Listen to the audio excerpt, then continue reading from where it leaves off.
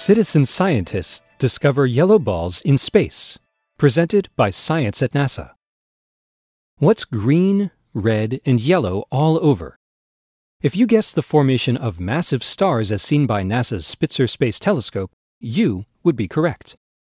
Citizen scientists associated with the Milky Way project, which relies on crowdsourcing to help process scientific data, were recently scanning images from the Earth-trailing infrared telescope and stumbled upon a new class of curiosities that had gone largely unrecognized before: yellow balls of molecular matter surrounding massive newborn stars.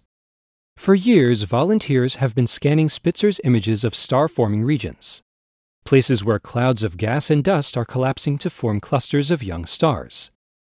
Searching for clues to help professional astronomers understand the process of star formation, the volunteers started chatting about the yellow balls they kept seeing in the images of our galaxy, and this brought the features to our attention, says Grace Wolf-Chase of the Adler Planetarium in Chicago.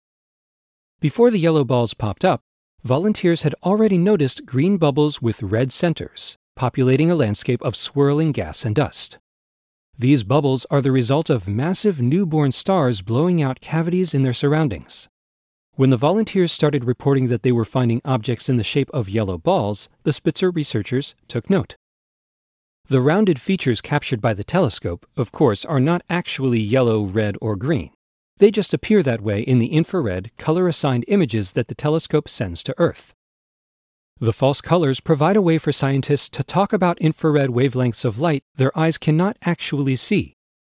With prompting by the volunteers, we analyzed the yellow balls and figured out that they are a new way to detect the early stages of massive star formation, says Charles Curtin of Iowa State University, Ames. The simple question of, what's that, led us to this discovery. A thorough analysis by the team led to the conclusion that the yellow balls precede the green bubbles, representing a phase of star formation that takes place before the bubbles form. Basically, if you wind the clock backwards from the bubbles, you get the yellow balls, says Curtin. Researchers think the green bubble rims are made largely of organic molecules called polycyclic aromatic hydrocarbons, or PAHs. PAHs are abundant in the dense molecular clouds where stars coalesce. Blasts of radiation and winds from newborn stars push these PAHs into spherical shells that look like green bubbles in Spitzer's images. The red cores of the green bubbles are made of warm dust that has not yet been pushed away from the windy stars. How do the yellow balls fit in? The yellow balls are a missing link, says Wolf-Chase. They represent a transition between very young embryonic stars buried in dense, dusty clouds and slightly older, newborn stars blowing the bubbles.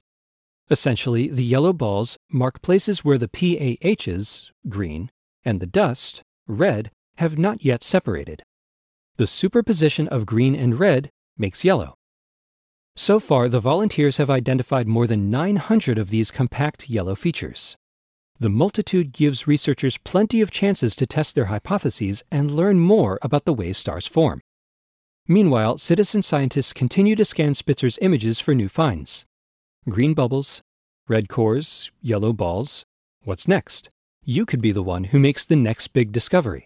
To get involved, go to zooniverse.org and click on the Milky Way project. For updates, stay tuned to science.nasa.gov.